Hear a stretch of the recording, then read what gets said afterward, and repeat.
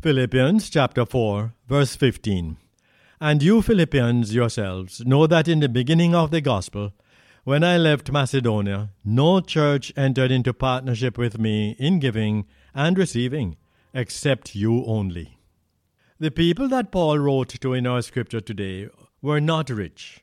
As a matter of fact, the apostle says these compassionate Christians gave out of their poverty so that his needs would be met. But they were doing so much more than just meeting his needs. They were making a spiritual investment. In the same way, today, when you give to the work of the Lord, you too make a spiritual investment.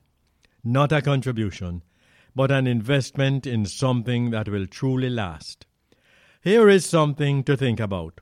If God doesn't really need your money, why should you give?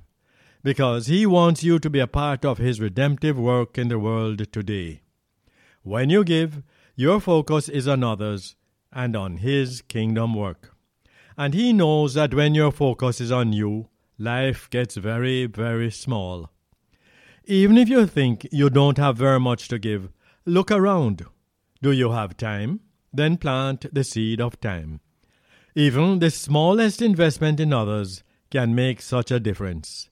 Remember this, the Philippian believers were not a rich people, but they were rich towards God, and they sowed into the life and ministry of the Apostle Paul. They gave, and God blessed them as a result.